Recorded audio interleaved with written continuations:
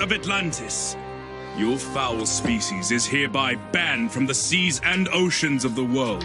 Any who enter the waters will face my wrath. Imperius Rex!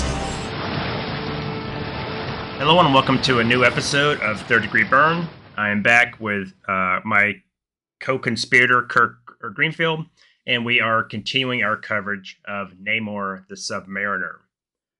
This issue, or this show, we will be covering issues 15 and 16. And Kirk has the first issue. Kirk, before we get going, do you want to, we have a little bit of a tie-in with Back to the Bins. Do you want to we can kind of give them a shout out, and it's your suggestion. So if you want to kind of give the listeners a little background on that. Sure. Good morning. As it turns out, I was doing a little bit of research on the Griffin, and somebody had suggested that he had appeared in Amazing Adventures and the Beast short-lived solo story, or strip, whatever you want to call that, about 6 issues, back in the early 70s before going over to Marvel Team Up and also into the Champions. Anyway, I was interested to hear Paul Spataro mention on Back to the Bins that he had great affinity for that time period. So I shot him a message and asked him if he had a copy of the issue where the Griffin appeared. And he said, I did. He did have it. So I asked if by any chance he would consider reviewing it or using it on his show, Back to the Bins. And to my great pleasure, it appeared this week. It showed up just before Halloween, which is appropriate, I guess, since the character looks like a Halloween costume. Mm-hmm. And he covered it on his episode, so I greatly appreciate that. And he has great, what's the word that I want? Affinity for it? Great nostalgia. That's the word. Nostalgia, yeah. And the other people that were on board couldn't stand the art, which I can understand. It's not terrific art, but it's an interesting start for the character. And that's what I really wanted. So thank you very much, Paul. I appreciate that. Yeah, and I'll add that Scott Gardner was critical of the artwork, but he did like the character of the Griffin. So that's if anybody's interested, that is Back to the Bins show 589, and it's Amazing Adventures number 15. Well, I was unfamiliar with the character until it showed up in Namor. Same with me. I really enjoy how Byrne is using him. And I was curious to know if by any chance, when the character appears in the Champions, if those issues were drawn or co-plotted or had anything to do with Byrne. And at this point, I think the answer is no from my research. I think he joins 1 or 2 issues after that arc is finished. So yeah, I don't know a great deal about the Champions except for Byrne coming in late in the act. Well, we've covered those issues on our own show. So, are we interested in starting with Namor 15? I did a little synopsis here for you. Yeah, Jim, let's just get into this. All right. Well, at this point, we've completed 1 year of the book, and we're now into the second year, and the plots and subplots are going to interweave and become much more complex instead of just simple done in 1 or 2 issue dyads. The storylines are much more involved, and as they overlap, there are some flashbacks, and you can tell that there's just a whole host of characters, supporting characters, and other guest stars that are starting to show up here. So this is Namor 15, story and art by John Byrne, coloring by Glynis Oliver, editor Terry Cavanaugh, Tom DeFalco, editor-in-chief. The $1 cover shows Namor in his business suit in the corner box, but the cover shows him riding the back of the Griffin toward the viewer as 2 pterodactyls are fleeing from him. There's a lot of shading or duotone on this cover as well. The splash page is a shaded image of Namor riding the Griffin as they descend through apparent white clouds. It's an opportunity to do flashbacks. It's a setup of Namor's descent into the Savage Land. Namor and the Griffin are rendered in duo shade, which runs throughout this book. While Namor is being chided by Nina in the first flashback, who is hovering in thin air above his desk. Her disapproval of Namor getting involved in Phoebe Mars is echoed by Lady Jacqueline Falsworth, recently rejuvenated by a blood transfusion by the original Human Torch, as I recall. An Atlantean warrior or scientist bursts into the room to tell Namor the news that his dead wife, Lady Dorma, is very much alive and well in Atlantis. Namor reflects back to the shock twist when he and Dorma were wed back in Submariner number 35, and as he kissed her, he realized it wasn't Dorma, but Lyra, the shapeshifter in disguise. She cackled that she was wed to him and was now Queen of Atlantis. Namor also relives when Lyra shattered the water tube that Dorma was held captive in, leaving her to gasp for breath as she died in Submariner 36. Namor still grieves for her, although he has had other assignations with other women since. Namor visits Captain America in flashback, who was working out in gymnastics in Avengers Mansion. He doesn't ask permission to return to Atlantis, but informs Steve that he is going. Cap says he'd stop Namor if he had to, but he accepts that this is very, very important to Namor. He makes one request, that Namor take the Griffin with him, since they can't seem to keep him caged for long. Well, Namor also visits the Mars twins and asks Desmond to keep an eye on Oracle for him during his absence in Atlantis. Desmond is delighted at the play, as Namor has placed the company he wants to destroy directly into his hands. After Namor departs, he compliments Phoebe for playing the lovesick puppy, but she privately tells Desmond that she wasn't acting when she pleaded to go with Namor. Desmond backhands Phoebe once more, calling her a witch and saying he knew all about their relationship and the recent trip to Connecticut, although he doesn't mention her child nor the reason for the trip as he lords over her fallen body. Namor flies back on the Atlantean scout ship back to Antarctica, his birthplace, where his people have migrated to. He temporarily leaves Carrie behind in the ship as he and Nina swim down to Atlantis. He notes the waters are feeling far too warm. He arrives at the palace tower, greeted by Lord Vashti, and meets the woman claimed to be Dorma. Much later, Nina asks him how it went, and he admits, though it looks like Dorma, the woman has the mind of a child. He says they must seek out Dorma's grave and check on it. Nina hesitates to tell him that Atlantis, in fact, is sick. The people are dying from the overly warm waters that have been traced back to the land of mists, their term for the Savage Land. He says his duty is clear. He must solve the mystery in Atlantis before dealing with Dorma. And so we return to the present as he rides the Griffin down through the clouds and mists into the Savage Land. All is as he expects to find, except for a large complex that resembles an aerodome. He lands and instructs the Griffin to stay, thinking that he will comprehend and follow Namor's commands. Namor infiltrates the complex, even as he is being observed and stalked by a figure in shadow who dons a mask with long ribbons. And we'll come back to this, put a pin on that. As Namor moves closer, overhearing workers talking about moving dirt and sifting it with laser shovels, he is convinced that this is an evil operation. Suddenly he's blindsided, struck by a flaming fist which KOs him. The figure stands above him and gloats that the hour of his redemption is close, and this will be Namor's death day. It appears to be Iron Man in the flesh. Next issue, the mystery draws closer to its solution as an additional question, or rather questions by the dozen, are added. Be here next issue, faithful ones, for the tale that is titled Fist of Iron. And that's my summary. Nicely done. I will say you said Iron Man. It's Iron Fist. Oh, did I? Sorry. It's all right. No worries. I think that's important. It should be Iron Fist. Exactly. That is two different characters, but sorry. Very dramatic ending to this. I like this episode or this issue a lot. It was the duo shade is really gorgeous throughout this whole book.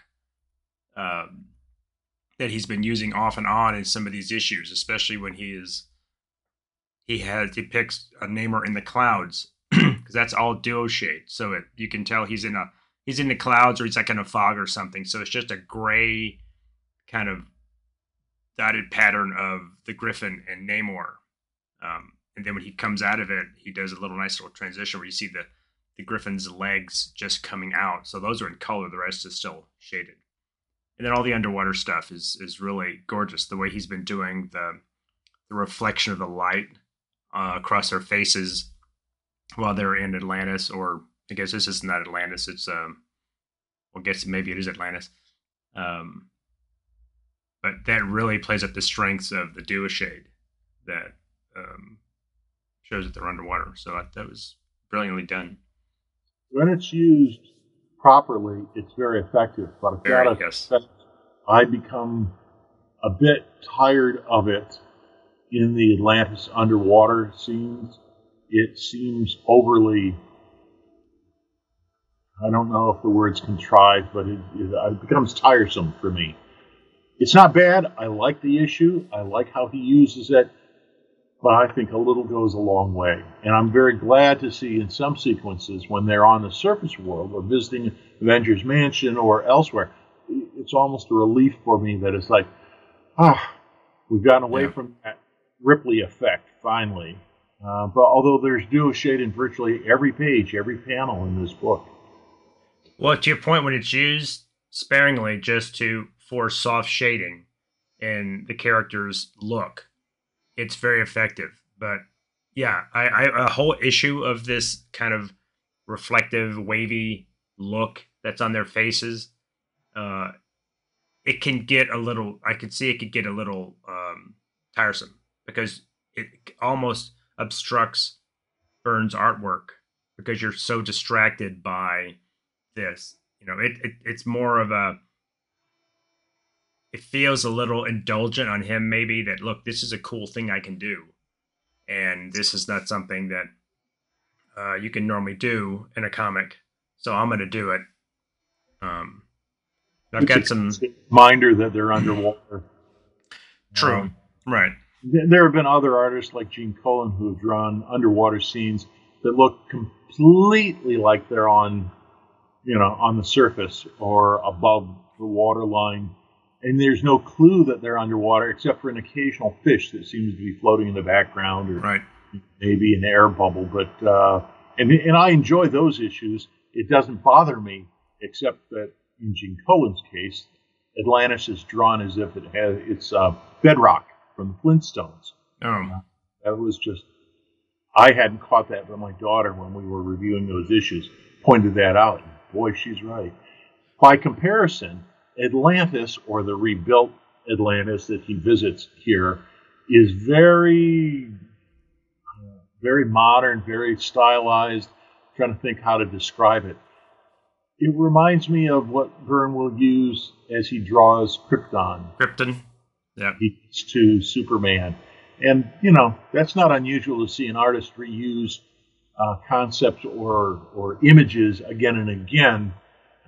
We saw Asgard being drawn by Jack Kirby, and he borrowed teapots and steamers and vacuum cleaners, and used them as inspiration for the bizarre shape of the buildings, and then repeated that sort of same architecture when he established the Hidden Land for the Inhumans in the Himalayas.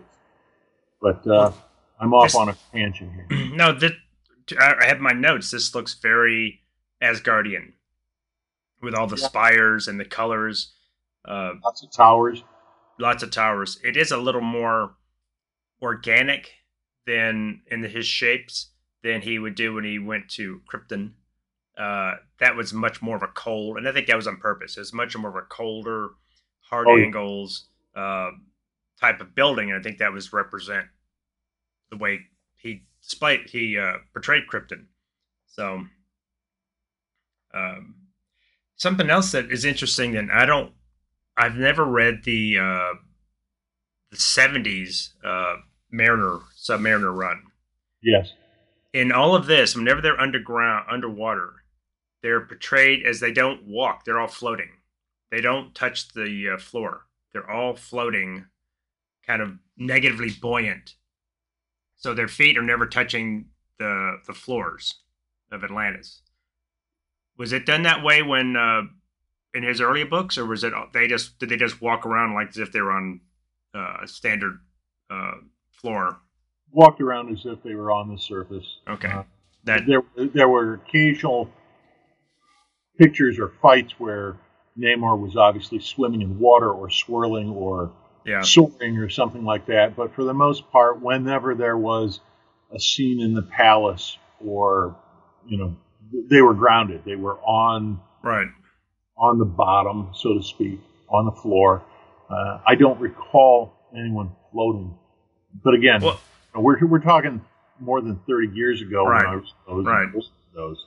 Well, and I just see that as this end when he married Dorma finally. She was introduced in Fantastic Four 33 as a plot device to get the plot rolling, and then was present in his supporting cast for virtually all of the Tales to Astonish run and into his solo book. And his solo book was like 3 years running by the time they got to the point where they decided to have them marry, which rather caught me off guard. I was a bit surprised that they were doing that, except I figured, they're trying to shake up the book.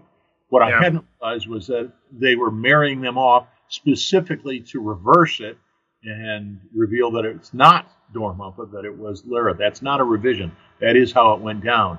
And that the intent was to kill her and to separate Namor from Atlantis in issue, I think it's 39, but they shift artists, they change directions, and he has a self-imposed exile where he leaves Atlantis and begins to wander the earth.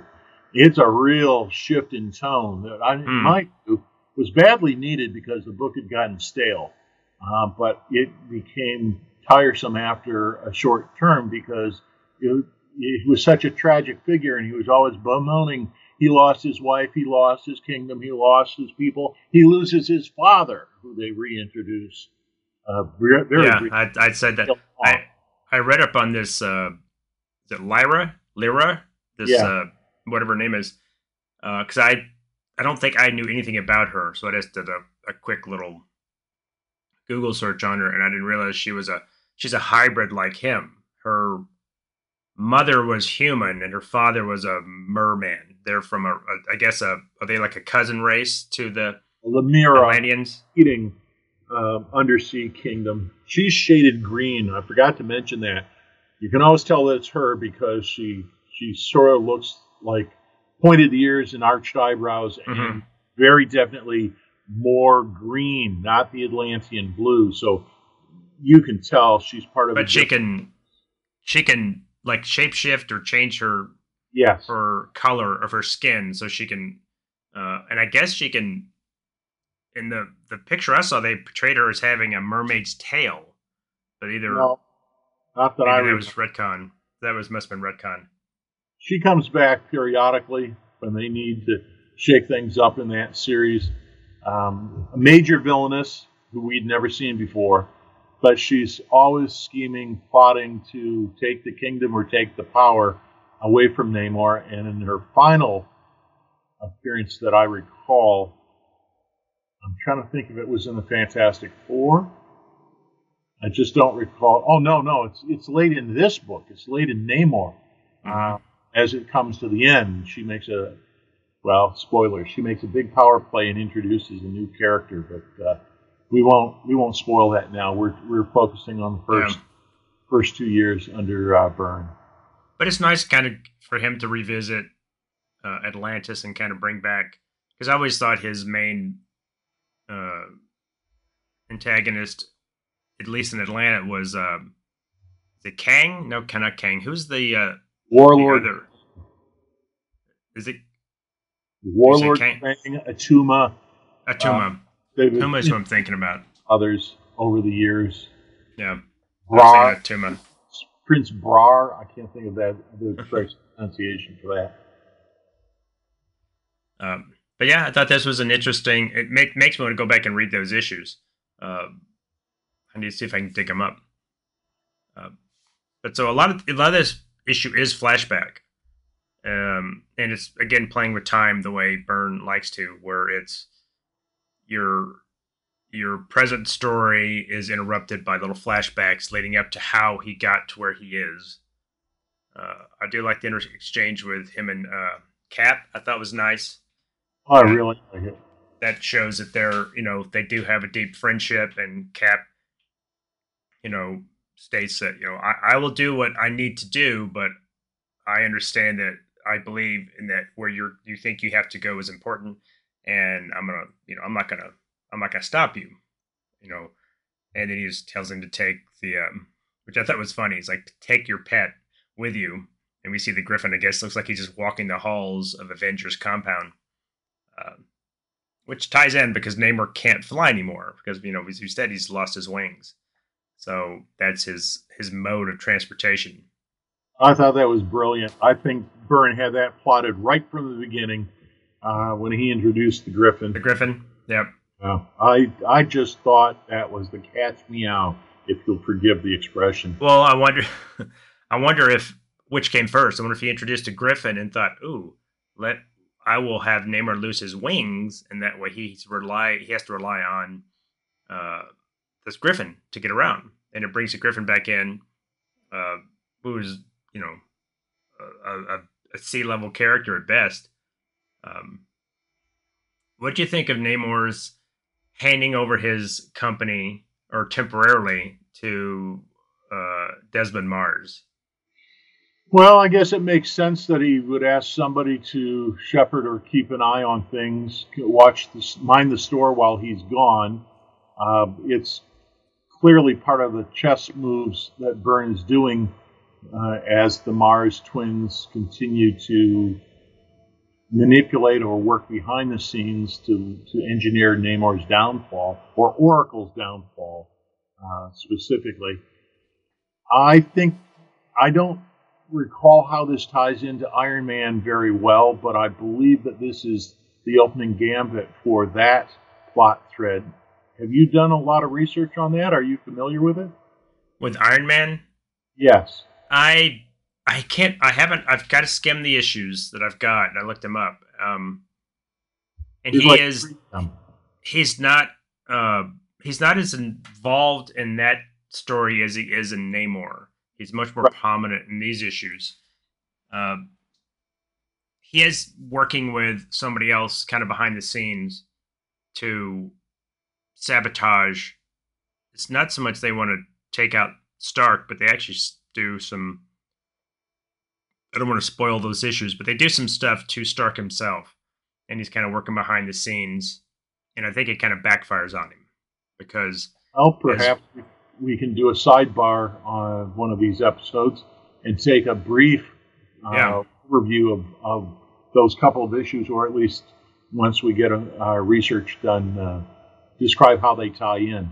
Because it does play out. Desmond pays off in this series. I'll just say it that much without spoiling anything. Yeah. And it's coming up. It's coming up pretty quick. Right. But another question on that. Do you think in the opening page where Namor is being chided by Namorita about basically, he does seem to be a little clueless about getting back involved with Phoebe Mars, and she is rightfully saying, "Are you crazy? Just a couple issues ago, she was trying to trade you in to save her own brother." And Namor basically says, "That's my business," basically kind of butt out. And he says the same to Lady Jacqueline. Do you get the impression that she is now working for Oracle with Namor? Lady Jacqueline? Or she's just visiting? I think she's just visiting. I don't recall how it was left at the end of the Invaders reunion, but I think this is a continuation of her supporting character role. Although I don't recall her having anything further in this series, I don't mind her being there, but I think she's just visiting. No, I didn't. That's the impression I got, but I didn't know if she was there for a reason. Then that's kind of cut short when the Atlantean pops in. And then we get the whole backstory of in my reading of this Lyra, uh, I guess when she actually marries Namor, and now she thinks she is queen. And I guess a legal loophole. She finds out that, but even though Lady Dorma wasn't there, I guess because she was portraying Lady Dorma, they consider Lady Dorma to be the queen, not her. So that enrages her, and she vows, vengeance. I think that's when she goes and kills her. When she goes and shatters the tank that she's in, and she suffocates. That was pretty much of a shock when that Yeah. had happened. I didn't think they were going to go that far. I thought it was going to be oh no, next issue I He'll thought. save her in time. Oh no, she's just unconscious or something like that. But no, they really did kill her, and she's been dead in the Marvel Universe up to this point when you were as baffled as Namor was. Well, apparently I don't think Byrne did this, but some writer, maybe in the 70s run, established that at one point this Lyra tried to, well, to put it delicately, she tried to become pregnant by Namor, and I guess it's revealed that because of his hybrid nature, he's sterile. Right. I thought that was a pretty good logical conclusion to the fact that he is a hybrid, much like a mule, a donkey, and a horse produce a mule who is sterile. I hadn't realized that as a kid, but that it makes perfect sense. It makes sense, yeah. But purposes of plot, when we get to that story, if we ever get that 5 years down the road, there's some other machinations that are going on there as well. Yeah. The other thing that I thought was kind of interesting in terms of Marvel Universe history, one of the first weddings that we ever saw was obviously the wedding of Reed and Sue in the Fantastic Four, but the second one, major marriage that we saw on camera, so to speak, was in Avengers 60, the wedding of Yellow Jacket and Janet and Dine, the Wasp. And at the conclusion of that book, they say, "Oh, so it's just this whole marriage thing has been a sham then. You're not really married to him because he was Yellow Jacket, not Henry Pym." And she, in a Roy Thomas reveal, says, "No, we're married. I looked it up. No matter what name you used, we're legally wed, Pym." And it's a high note. It's a celebration. It's like, oh, good, hooray, to end the book on. Here, it's just the reverse. If Lyra had married him under false pretenses, impersonating somebody else, it's just the opposite. They're playing it the reverse role. Is what you're saying. That may be Atlantean law versus surface law. Yeah. But I don't know if that's true or not. As a kid, I just accepted. I bet that's not true. Said it back in 1960. I have no idea if it's true or not, or it's a principle of law. I've never heard of it before, but that was a major event in the Silver Age when they got hitched. We'll have to ask our current lawyer. Yeah, Paul. We knew somebody who was up on the law. Well, it's like the same with, if you look at, I think it's Spider-Man issue 1, where he goes to the bank to cash a check, and it's made out to Spider-Man, and they said, "Hey, you could be anybody in a mask. I can't cash this. You have no ID saying you're Spider-Man." And that's the reason why he starts taking photos of himself as Peter Parker. So that tells me that just any name wouldn't. I don't know. It's all comic book law, so I guess it doesn't matter. But we should get She-Hulk involved. Exactly. There's our resident lawyer. What do you think of? I really like the way, and this is Byrne all the way. I love Namor's black jacket. I don't know if that's leather. I'm assuming it's leather. It's like a trench coat. He's wearing it when he he's talking to He Cap. doesn't suit at first, and he's wearing it when he visits Cap, Yeah. and then he's at least wearing part of it when he's flying on the back of the Griffin. It's an interesting look. I don't mind it. It's almost a carryover from the German. It does. It's drawn the same way. Yeah, it's drawn the same way. I'm wondering if he's picked up Masterman's. He's raided his old closet, so he's taken all his old clothes. I don't know. I hadn't thought much about it, but I didn't make that connection. But I think that's just the way Byrne draws leather. But he often portrays Namor in all black. His suits are all black, black tie, black suit, black shoes. Black top to bottom. And this is another way he's done. I guess he thinks he's going to the Savage Land. Maybe he needs a coat. I think he wouldn't. Business attire, I mean to say. Well, I would think he would not wear a suit to.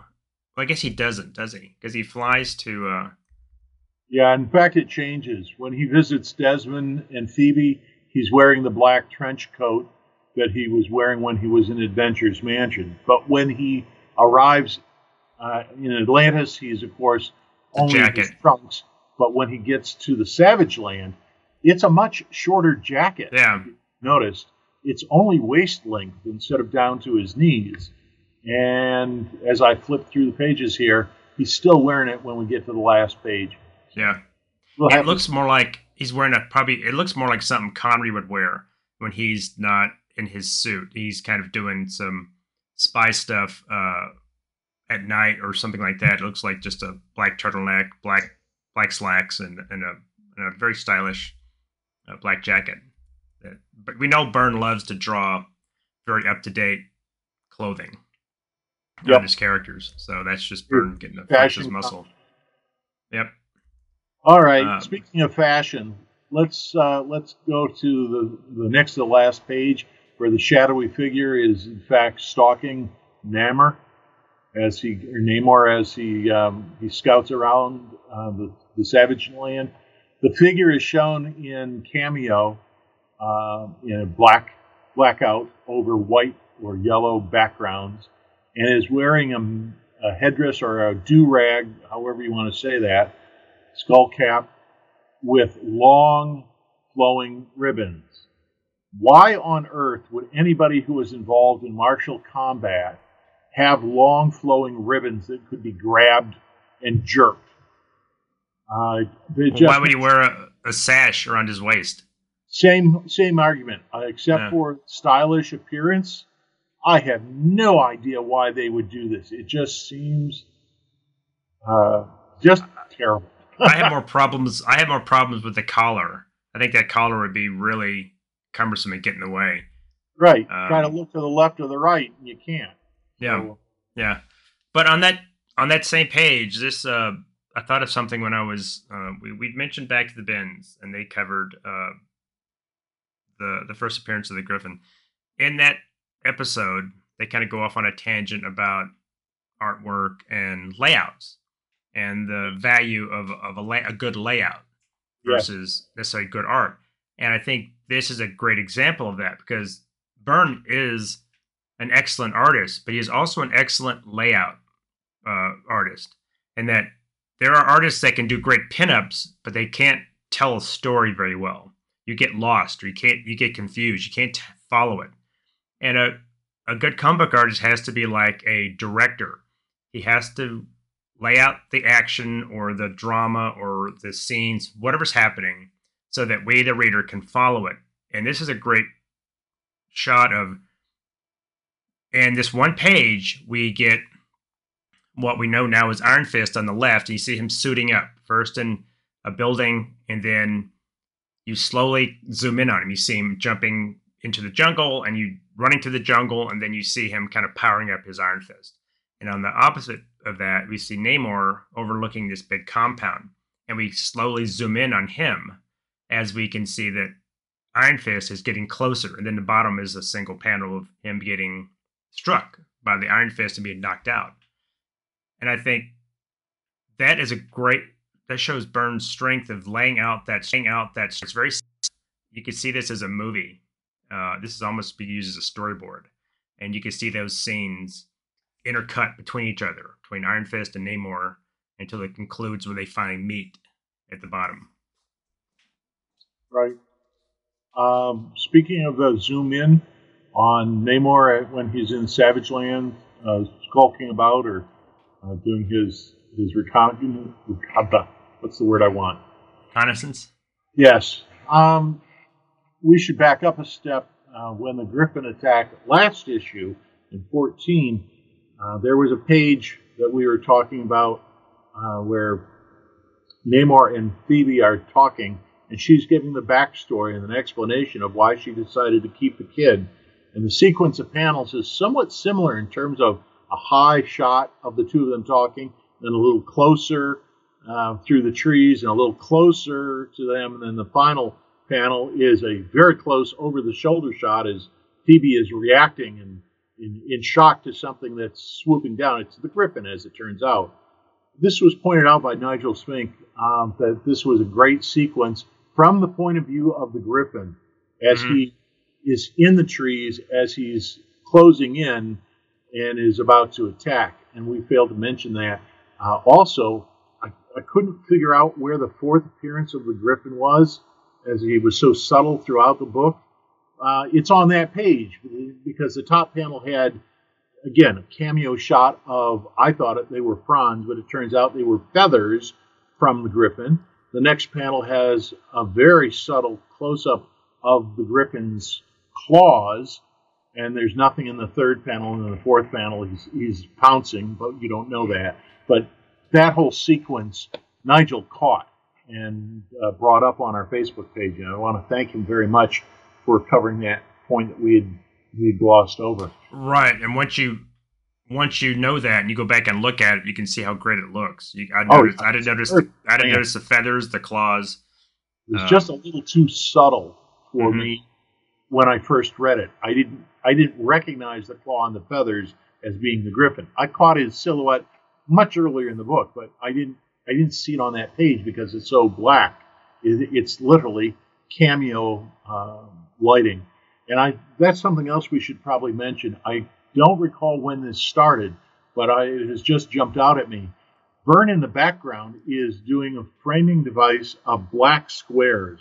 That is, the gutters in between the panels. Sometimes in this book are white and sometimes they're black. But it's almost like when you mat a photo in a frame, he's framing or putting a black square behind the panels on the page. He did this also in She-Hulk, but he's doing it here. And I wondered, I just now flipped through the book to see, is it only when he's in the Savage Land? Is it only when he's in Atlantis? And it's not. He does it. It's throughout the book, throughout the book, except for when he's in Adventure's Mansion. I didn't notice it as much. But this technique he's going to use more and more as we go further into this book, in the second year in particular. And I don't recall when it began, but I have the impression that it started in the Invaders Reunion arc. Possibly. I can't swear by that. If somebody wants to do some research and look at it, I'd appreciate it. It's a way of kind of connecting the panels and also providing so that what it does is, like, for instance, when they're first swimming down to Atlantis, and you see like the two top panels are them swimming further down. They're talking about the heat. And then the bottom is a great big shot of Atlantis. Well, if you didn't have that big black behind it, it's going to look like a lot of empty space. And he chose not to.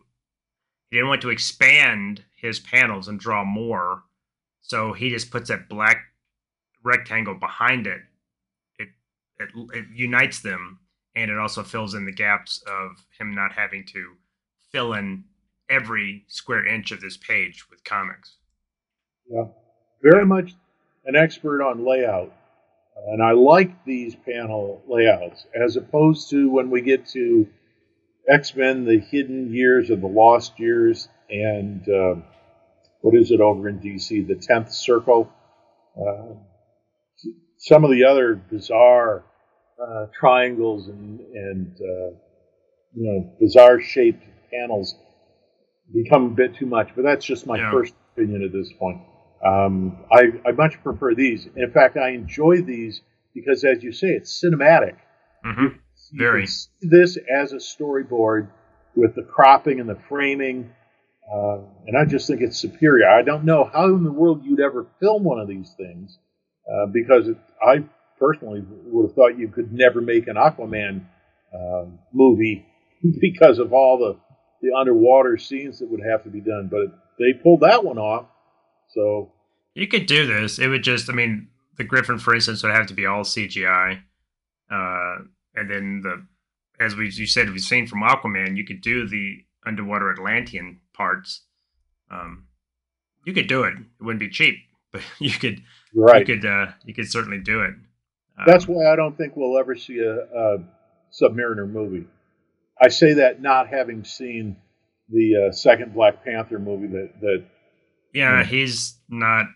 He may show back up in other Marvel films. You're never going to get a standalone Namor, and the Namor in that film is not really like this Namor at all. So, that, in my opinion, that's just as good. We don't need a standalone. But yeah, this was setting up a lot of stuff. That last page is nice. It's a very detailed jungle scene of Namor laying down, he's laying with his tongue all out, and Iron Fist is kind of gloating over him. Did you get the clue in the page we were just talking about, which is the second to last page, where we see Iron Fist kind of stalking Namor, and he punches him? I don't know if he punches him from behind, but he punches him out, and you see his Iron Fist.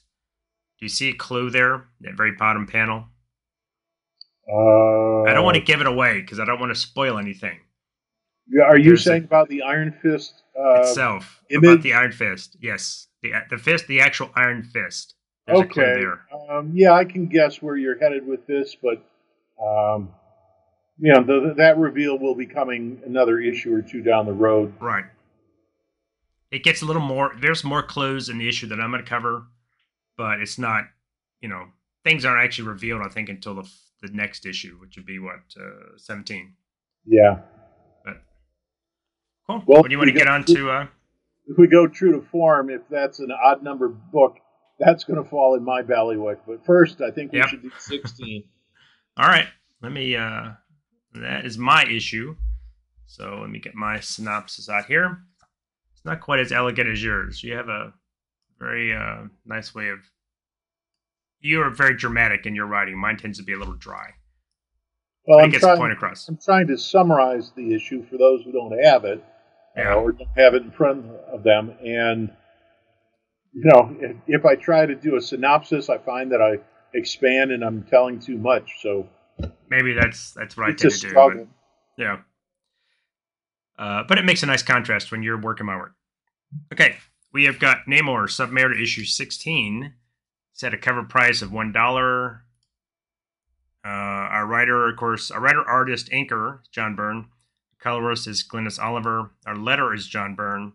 Our cover art is by John Byrne. Our editor is Terry Cavanaugh. And our editor-in-chief is still Tom DeFalco. It's had a release date of May 7th, 1991, with a cover date of July 1991. 32 pages, 22 are story. The other Byrne worked on while this was out was he's still writing on Iron Man, so Iron Man issue 270 came out. He did the cover art for Watha number 13, which is the Marvel comedy book. And then he did I couldn't find him much in front, but Marvel Comics Presents 79. He was artist on a story called The Tender and the Vulgar. All right, Namor Submariner number 16, titled Fist of Iron. Prologue 1. 16 weeks in the past. We open on an elaborate house built in a massive tree high above a jungle environment. A young woman, in revealing leopard one-piece, swings from a vine onto the porch. She calls for her husband, Kazar. As she enters the house, sees evidence of a struggle. Prologue 2. 15 days in the past. Colleen Wing enters the office of Nightwing Restorative. I think that's the name of it because I couldn't tell on the. So it looks like a restorations. I couldn't tell on the letterhead. She calls for her partner Misty Knight, but the room is empty. She finds a note from Misty saying she knows where Danny has gone and is going after him. She asks Colleen not to follow her. Prologue 3, 14 hours in the past. Mars Tower. A Mars employee informs Phoebe it is possible to locate and fly her to Atlantis, but he does not recommend it. She is determined and orders him to make the arrangements before the end of the day. Present day. Namorita stands in the bow of an Atlantean Omnicraft. The cold of the South Pole does not bother her. She is worried about her cousin, Namor. He's been in the Savage Land now for more than 24 hours. Carrie Alexander tries to reassure her not to worry. Namorita gives us a recap of the strange jungle complete with dinosaurs nestled in the Eternity Mountains in the heart of Antarctica. Carrie spots a craft approaching. Namorita flies up to meet a Mars helicopter with Phoebe Mars. The lovesick Phoebe asks if Namor is with the two women. Namor slowly regains consciousness. The Prince of the Sea has his wrists tied to poles and is surrounded by heaters. His Atlantean skin is red and he is losing moisture quickly. Ward Meacham greets the hero with a smile and a pistol. Namor accuses the executive of illegal exploitation of the Savage Land. A voice off panel boasts of being responsible for capture and soon killing the Atlantean. The voice has the face of Danny Rand. Namor defiantly tells Rand to go ahead and kill him, but Rand will not end Namor before he learns what Namor knows of his operations in the Savage Land. Namor claims ignorance as Rand draws close. The Prince of the Sea rips the posts from their foundation. Meacham runs as Namor punches Rand through the thin metal walls. Rand rips his shirt off to reveal his Iron Fist costume. He powers up his right hand to ready for battle as Misty Knight, still missing her bionic arm, see previous issues, watches through a pair of high-tech binoculars. She slips her pack on and makes her way to Danny, knowing her heart still burns for him. Back to the fight. Rand continues to battle the Avenging Sun. He compares Namor to Ben Grimm, the Thing. Both are worthy adversaries. This confuses Namor as Iron Fist is an ally of the FF. The Atlantean hurls a boulder at Rand, who shatters it with ease. Interlude 1. 9,000 miles to the north, prisoner Samuel Smithers opens a box he received in the mail. It's a cake with the words "Good Luck" and icing on top. Smithers, thinking the cake is a joke, is shocked as it bursts open and a shadowy figure with multiple tendrils emerges and says he has a proposition for him. Interlude 2. 500 miles to the east, in a dark alley, Desmond Mars sits in his car. He's dealing with a man who looks like he does not make an honest living. Desmond asks if the stuff is pure. The man assures him it's white as snow. Mars tells the man he would not deal with such scum, except he needs money fast. He hands over a briefcase of money and leaves. The man makes idle threats under his breath when a man in black suit with a skull grabs him. He wants to know everything about his dealings with Mars. Back to the Savage Land. Phoebe, Namorita, and Carrie use the Mars helicopter to land in the Savage Land. Phoebe strips down to a bikini before Namorita warns her it's best to stay covered up in the jungle. Everything in the Savage Land is big, even the mosquitoes. The young Atlantean leads them to her cousin. Carrie asks her how she knows where Namor is, and Namorita says she just knows. It's a feeling. Namor is impressed with Iron Fist, but assures him the fight will not be his. A blow from behind sends Namor to the ground. Rand offers the prince a warrior's death when he is attacked by Namorita and knocked off a cliff. Namor thanks his cousin, but they must pursue Iron Fist.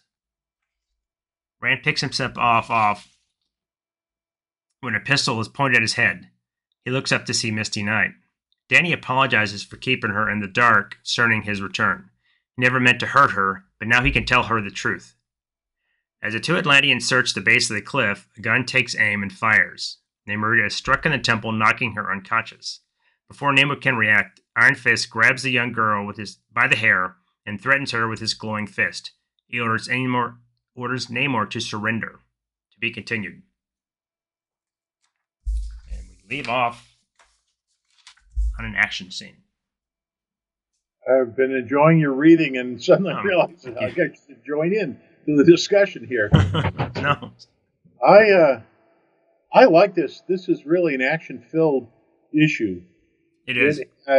It's bringing all the characters to the Savage Land. I mean, by the time that Misty shows up, it's like, how many more women can possibly gather here? It's like all the supporting characters, with the exception of Lady Falkworth or whatever her name is. Jacqueline, yeah. Jacqueline. There's a lot of skin shown in this too. I'm going to ask you: did you recognize who Smothers was from this appearance? I didn't know until I wasn't familiar who he was until I did a little research. I don't know if we want to reveal who he is because it comes up later. Not yet. I don't think there's any way. There isn't even a clue here for you to orient to know who he is. Unless you just know the name, right? This is Byrne taking one page of subplot and shuffling it in to give a break in the action here. That's my interpretation of it. But there's a way to figure out Smithers, and you're right, I'm seeing a couple of minor clues or teases as far as what's going on with Iron Fist sprinkled in here. So much easier once you know the solution to go back and spot. You might not pick up on it if you didn't know what the results are. But you're right, there is a lot of, and it's mostly with the women. Of course, Namor has his shirt off, but it's mostly the women are, and we can start by that, which I thought was interesting in the front cover. We see it's Iron Fist is punching Namor as Namorita flies to his aid. And in the background, we see Phoebe and Carrie. Now, Phoebe's wearing a little thin bikini, string bikini, which we see her in the book. But Carrie is also wearing what looks like a one-piece bathing suit, which makes no sense because that's not what she's wearing in the book. She's wearing because they were dressed in like parkas, and we see Phoebe stripped down because she's like, "Oh, I'm boiling in this outfit." So she's wearing a bathing suit. I guess she thought she was going to swim down to Atlantis, maybe. And Phoebe's wearing more. Carrie's wearing more appropriate. She's wearing kind of a jacket, a sleeveless vest, and jungle boots and pants. But that's when Phoebe's threatened by a giant mosquito, and Namorita grabs it to let her know that everything's big down here. And then we do see her getting dressed. She's putting on some kind of a sleeveless outfit when Namorita heads off to, whatever way she is. She can sense where Namor is, and she knows he's in trouble. She's heading off in that direction. And what did you think of that? This seems to be the introduction of, or first appearance of, another power in the power set for Namorita. I don't know. I haven't read any further. I don't know if it shows up again or I just thought they were like, well, they're cousins, they're Atlanteans, they're both hybrids, and maybe that gives them some kind of a bond. I don't know. It may be, as you say, Byrne over-explaining. How do they find each other in the midst of the ocean? Yeah. He needs a way to, if the Savage Land is really large, as I understand it, it's a huge jungle area, but, if it's that large, how in the world would people ever find each other in the densely overgrown, subtropical forest, or tropical forest, rather? I think he could easily have said she heard the fight with her Atlantean hearing. She spotted him with her Atlantean eyesight. She flies up and surveys and sees, maybe she sees the complex, and that's when she goes to investigate and she sees Namor. There's lots of ways to, it's just more of a shorthand to say that she knows that he's in trouble. Yep. And I will say, you see it prompted kind of on that same page. Now that I see Namor's gill slits in his neck, I can't unsee him. I see him all the time, and Byrne does a close-up of his, draws him. There's one scene, I don't know if it was this issue or the issue before, but there's also a side shot of Nina, and she's got it as well. Right. And, when I first read these, I never caught it. I never saw it. It wasn't an issue for me. It was never a problem. I was a little annoyed by the fact that this is the second time in about as many issues that Namor has been dehydrated. That although nowhere near as bad as in the Germany episodes, the Invaders Reunion, when they really roast him, but good, which I thought was a little overplayed until I understood why he was doing it to Namor and where that was going to play out. I was concerned that, oh no, is everybody going to know about this fish out of water technique? This is terrible.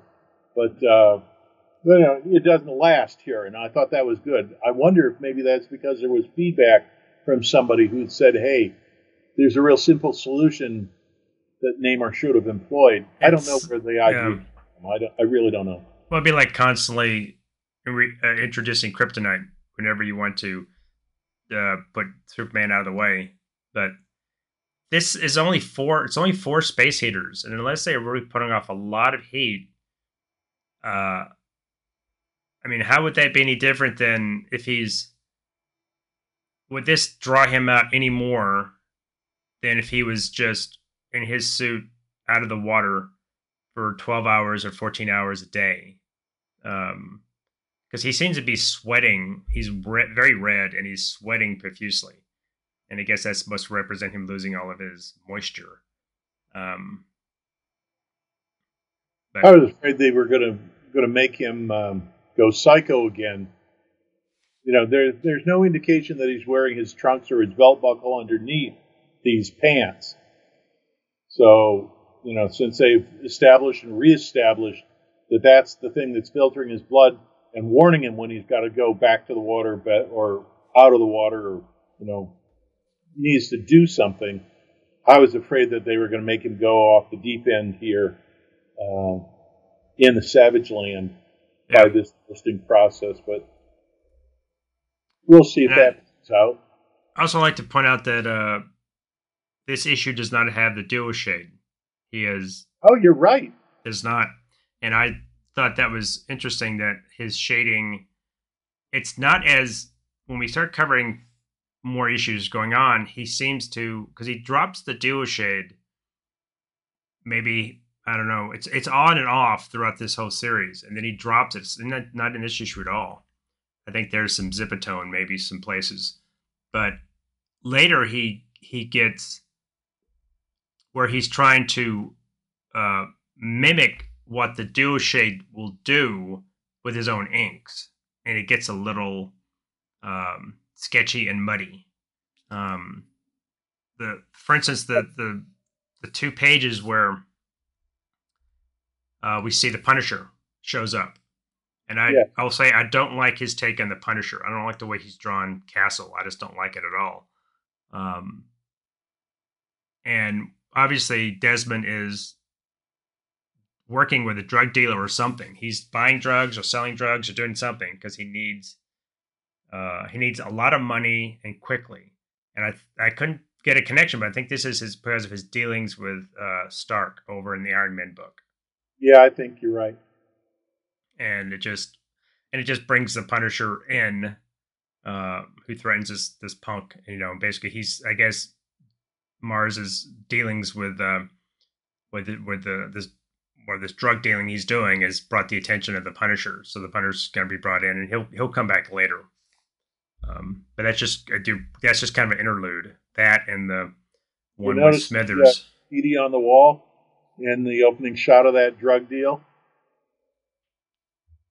I saw that. I don't know if it looks almost like ISA or. Yeah, I think that one's right. I can't read the pink one that's beneath it that stretches from the Jag. It almost looks like X-Men, doesn't it? It's yes, that's what I thought. Yeah. And so I'm thinking that there is or was some message about that's been altered. somebody, it's been erased. Somebody Yeah. is a something X-Men, a false X-Men. Yeah. I think there was something there that's been altered.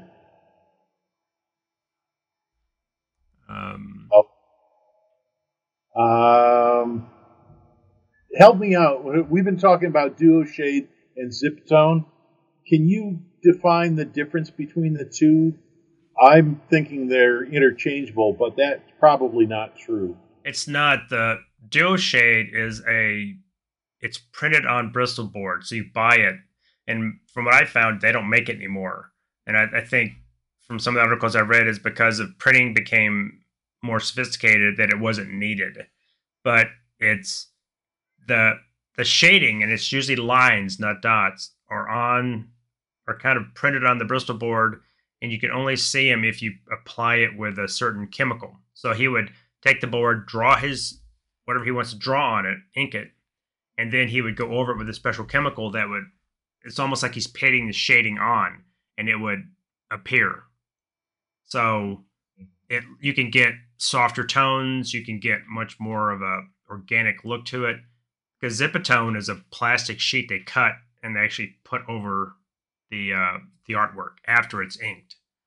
Okay. And so you can't, obviously you're having to cut those shapes out, and you're limited to what you can do. So you can't control that as well.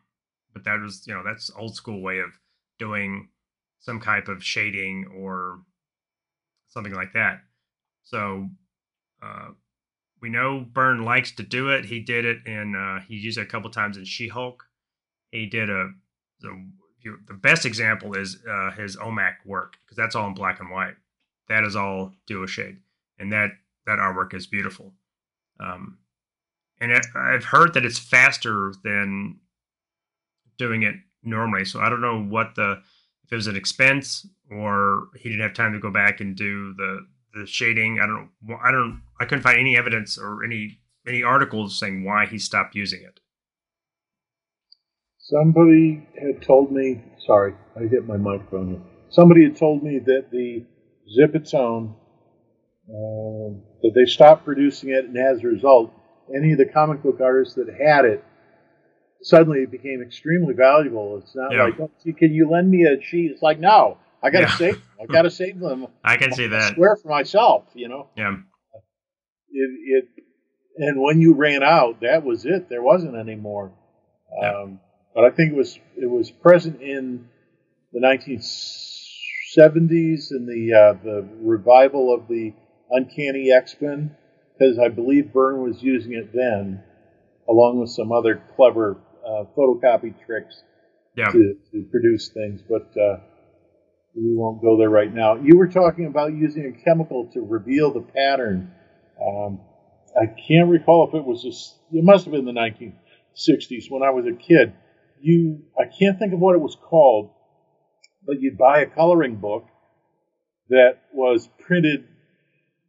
I don't know, maybe it's the same thing, but basically there would be, you'd open up the coloring book and there'd be, let's say, an image of a flower and a rabbit there in some sort of a scene.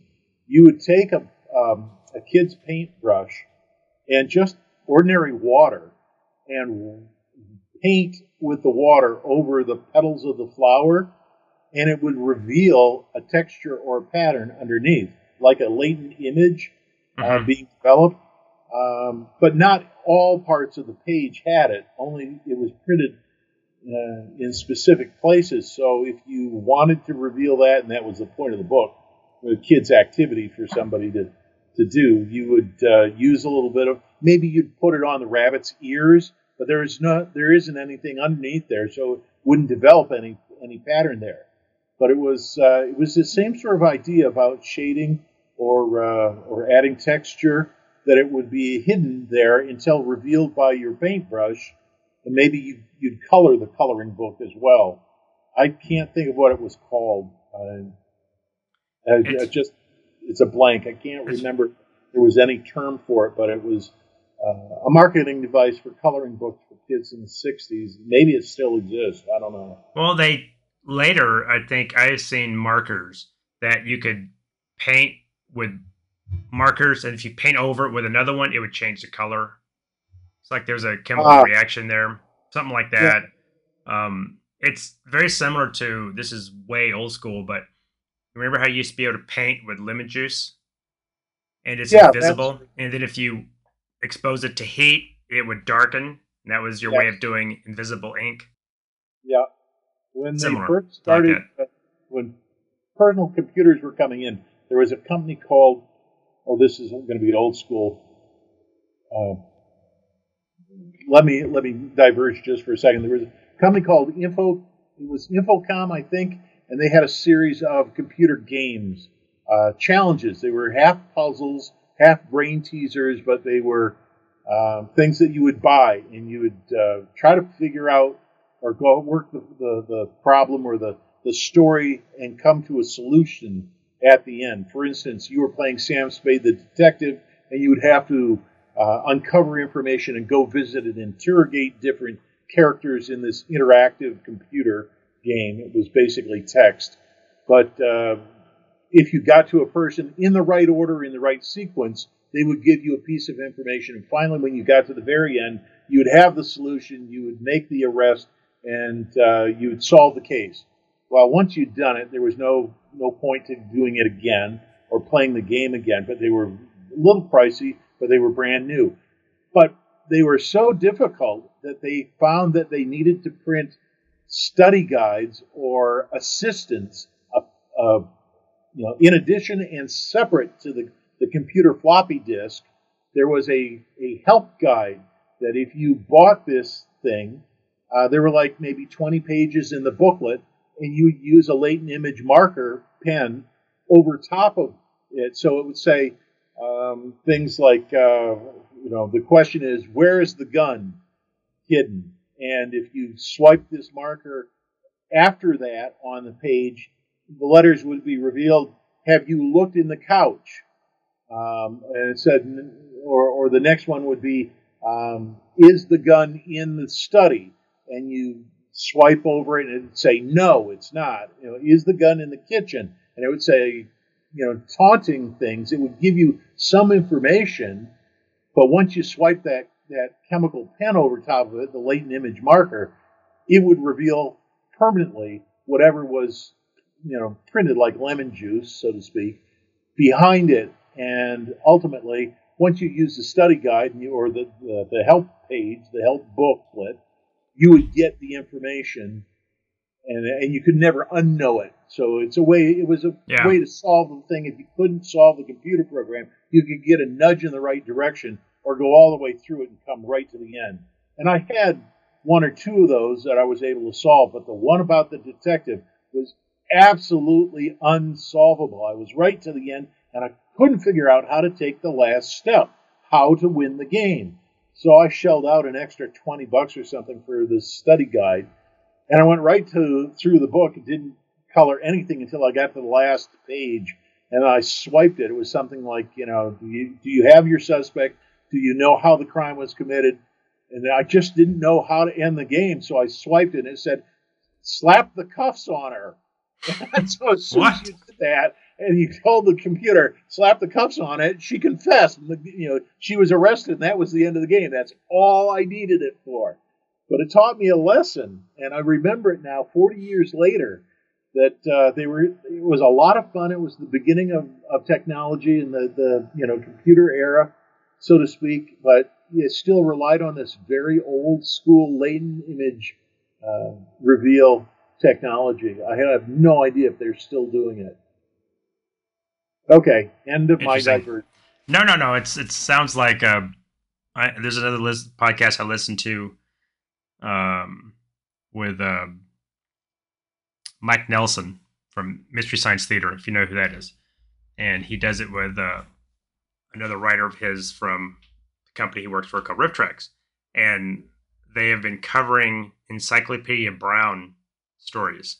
Yes. And I've never read those, but I was familiar with Encyclopedia Brown. It's like a kid detective. Yes.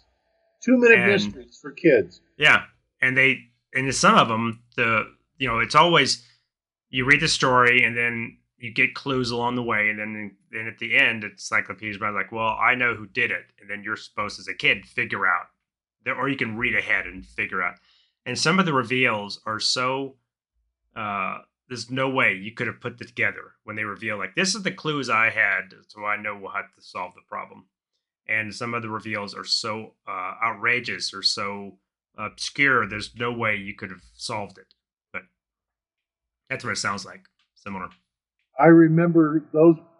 Boy, if you can find the paperback books now, they're probably for nostalgia value worth quite a bit. They were published, a whole series of them called 2-Minute Mysteries, more 2-Minute Mysteries.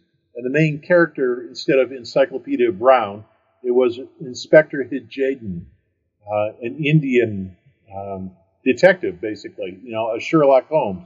And it was the same sort of thing.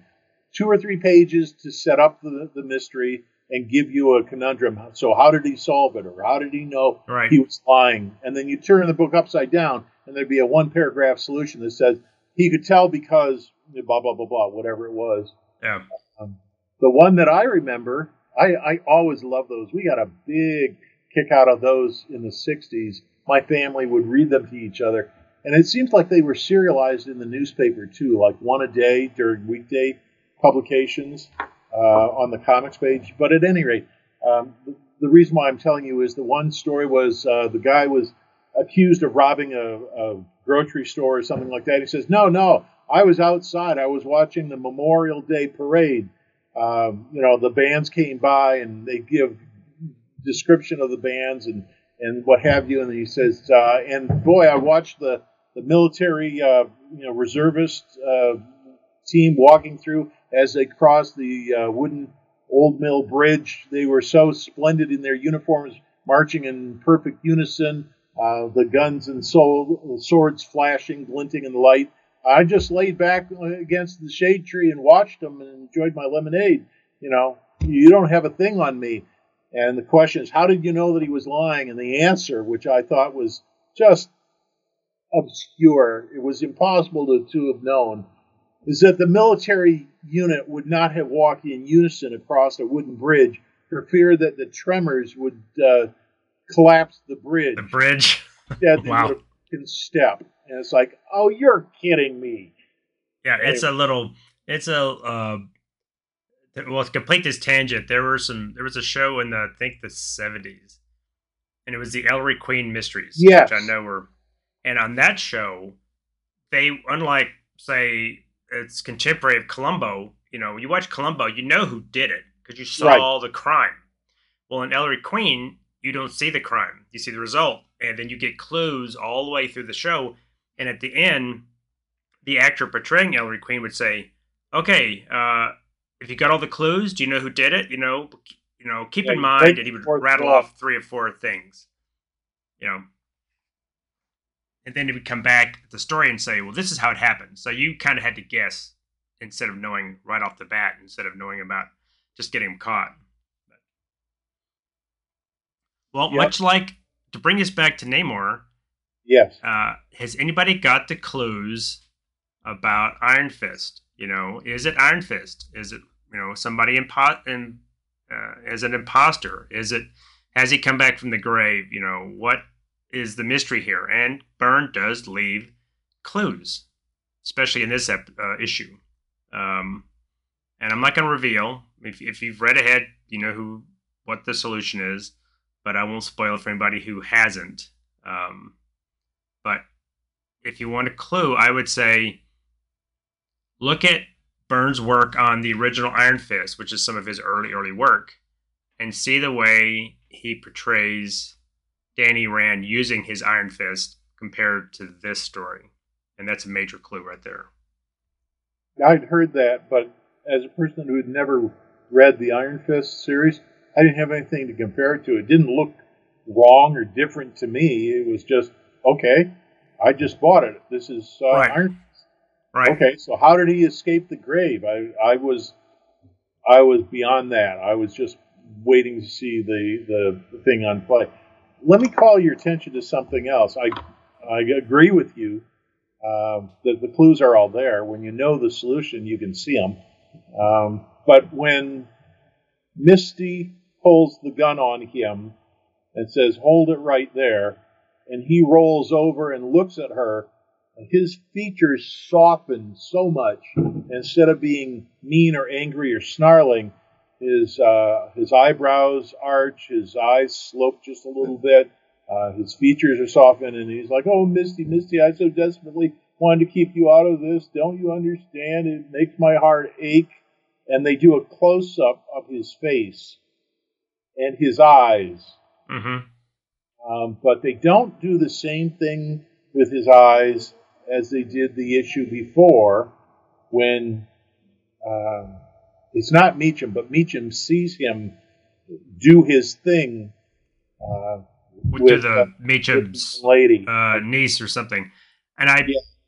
my no prize on this is going to be, because that's been revealed that he has some kind of hypnotic power, because Meacham mentions that, I think, in the last issue. I think they would argue that Misty Knight is too strong-willed, that would not work on her, and she's too determined. So he decides to, we don't know what he tells her. He does play on her sympathy, like, look, I promised, I'm sorry I kept you out of the loop. I didn't, I couldn't tell you, but now I can tell you the whole story. So I don't know what he tells her, because we then jump to Namor and Namorita looking for Rand, and that's when Misty fires at, and I don't know if she misses on purpose or she just means to kind of graze her skull and knock her out.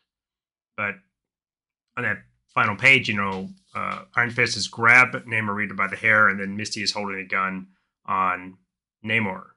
So he has told her something that has convinced her that these two are either enemies, or Rand is somehow in the right and that she's with him, and that's revealed. That kind of gets revealed in the next issues, because she I think she felt he was an imposter as well, but he knew too much about his backstory. So she thinks, I think, that you've got the real Danny Rand captive somewhere, and that way you've got all this information from him. That's why you're able to pretend to be Danny Rand. So I think that's brought up in the next issue. Well, I can't. I haven't read ahead. I know where this goes, but yeah. I haven't reread that for a while. We'll have to see. Byrne's an expert at laying the clues and the intertwining. Mm-hmm. He's usually got things plotted out very, very well. Are we just about finished with this? I think we're done. I think this was to your point, this was reading this off the shelf, I think you'd really want to know, okay, where's this going? What is going to happen? You would really be looking forward to the next issue. And the next issue is Fire and Stone, and that's another issue. That's another clue. But this is going to kind of get wrapped up, and he's with the Punisher interlude, and also the one with Smithers. He's inserting new storylines that will then come along. So he kind of layers one. So as one story ends, another one is started and moves on. So they all interlink. So I think he's been doing that this whole run. So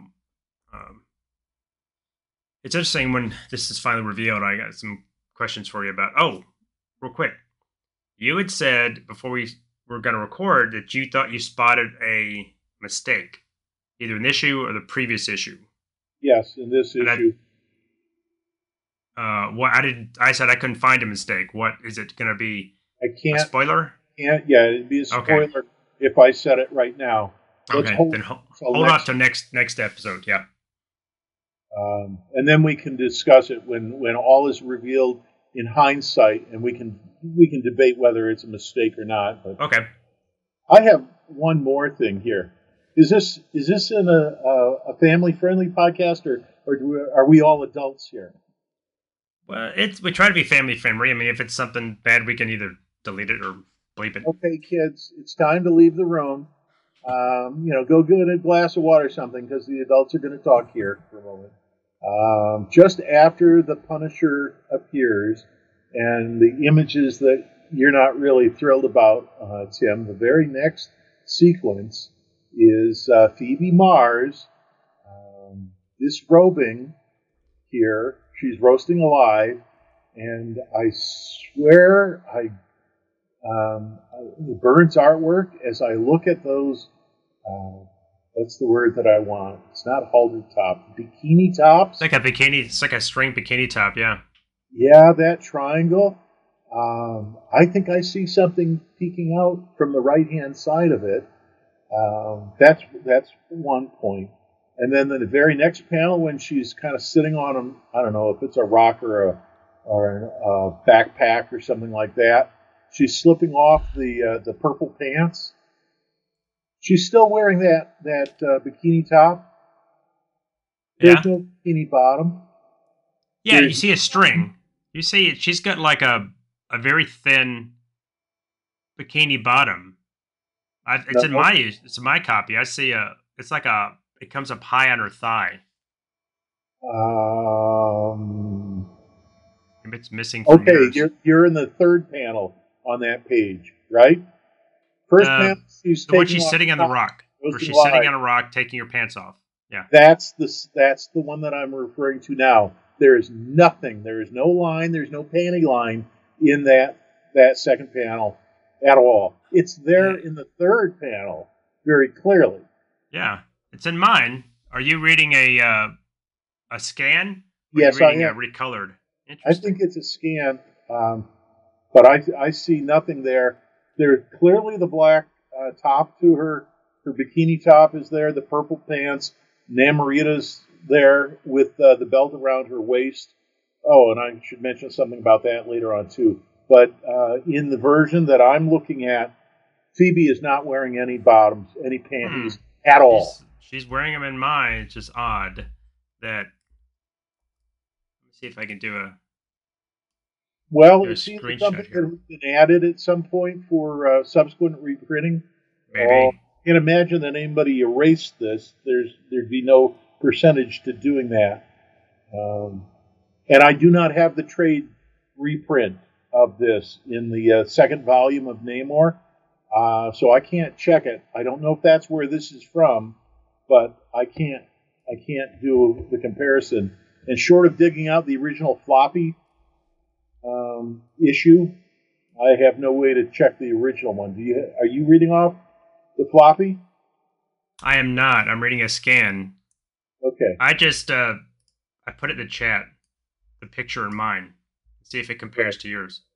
Well, we'll have to take a look at that and see what we figure out. Anyway, okay, kids, you can come back in the room now. That wasn't that bad. I will agree that this whole panel is very cheesecake. It's almost gratuitous. Yeah, and I don't know why, especially that she's so much in the foreground, taking the top off, and it's very prominent of this little bikini thing she's got on. That I don't know. Maybe Byrne just wanted to, maybe because he's had her in such buttoned up business attire throughout this whole run, he wanted to show her a little more. Well, he's shown her as being a very stylish person before. Yeah. I know what I wanted to tell you about Nina. I keep calling her Nina because I can never remember Namorita. But the belt around her waist, when she flies up early in this issue up to the Mars copter, it's obviously very loose. It's almost like a hula hoop. It's not tight in that sequence. And then I think it's in my issue when they're in Atlantis. It's incredibly large and loose.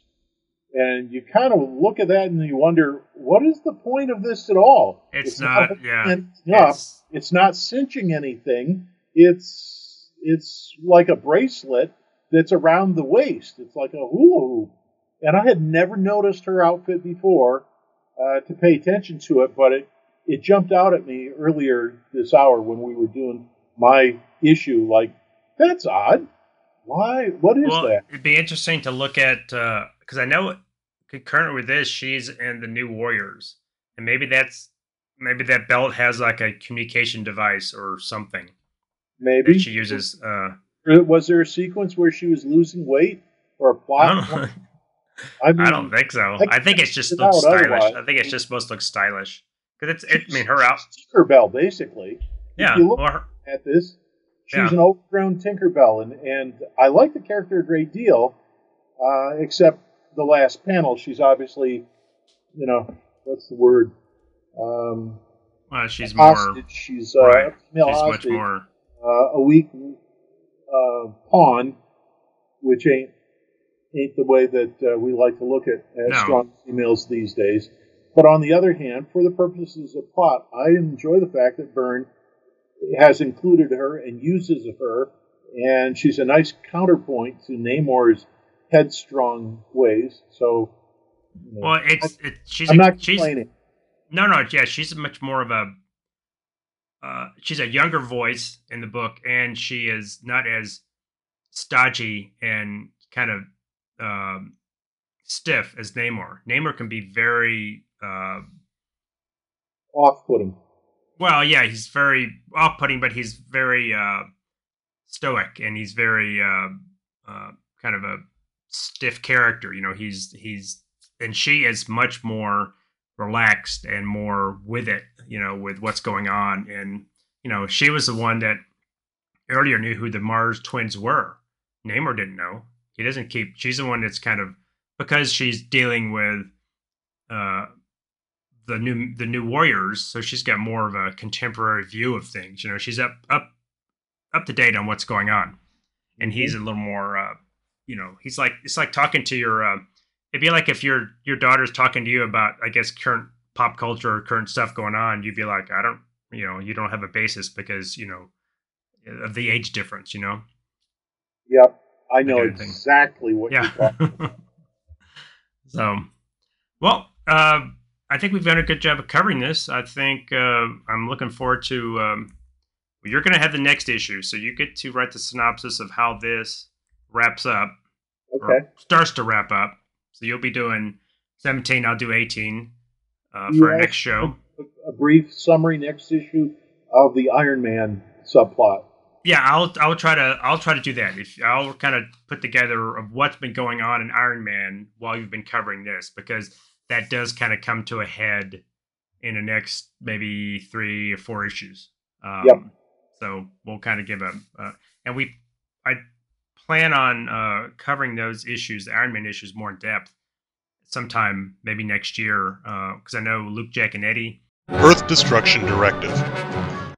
Yes, the Godzilla show, or the Kaiju show, he does on our network. And it's a great show if you like Kaiju. He's a big Iron Man fan, so I've asked him if he would ever like to come on and cover. It's mainly the Iron Armor Wars 2 storyline that Byrne was writing, and John Romita Jr. was doing the artwork.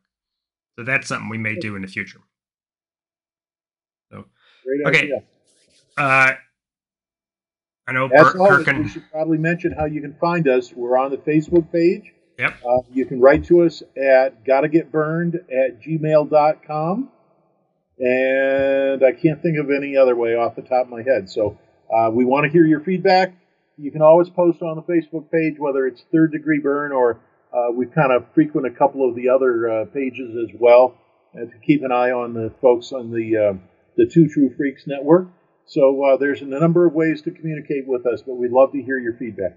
Yeah, I would like to know what we're, because this is kind of, other than Elsewhere, this is really the only time that we've kind of covered something kind of chronologically, more like a index show. I will say that we have some upcoming shows. As we record this, we are only 2 days from Halloween. So we have our Halloween show that we released last week, and I've replayed a couple of the other Halloween shows. Our other two Third Degree Byrne members, Nigel Spinks and John Hyatt, have just started doing X-Men: The Hidden Years, and I think they have another episode coming up soon. So look forward to that. And then, other than that, I think we don't know what we're going to cover in the future. We need to get Brian back on the show. We miss his absence. We need to get David back on. But until that happens, you're still going to have Kirk and I covering these until they run out. And then I think, Kirk, we talked about possibly tackling Alpha Flight after this, which I'm all for that. I'd be up for that. Yeah, I'm excited about that. So for Third Degree Byrne, I am Tim Elliott. I'm Kirk Greenfield. Thanks for listening. Stronger than a whale, he can swim anywhere. He can breathe underwater and go flying through the air.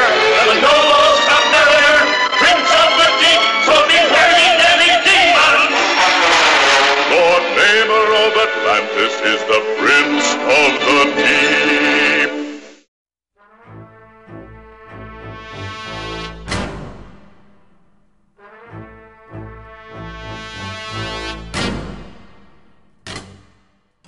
Thanks for listening. You can find us and many other great shows at twotwofreaks.com. That's TWOTRUEFREAKS.com. Third Degree Byrne is spelled with the number 3, RDDEGREEBYRNE, and is part of the Two Freaks network of shows. Follow us on Facebook and Twitter. Just look for Third Degree Byrne, spelled with the number 3, and Byrne spelled BYRNE. Compliments, complaints, and recipes can be sent to gottagetburned@gmail.com. That's GOTTAGETBYRNED@gmail.com. Drop us a line and tell us how we're doing. Till next time, this has been Third Degree Byrne. Some men aren't looking for anything logical, like money. They can't be bought, bullied, reasoned, or negotiated with. Some men just want to watch the world burn.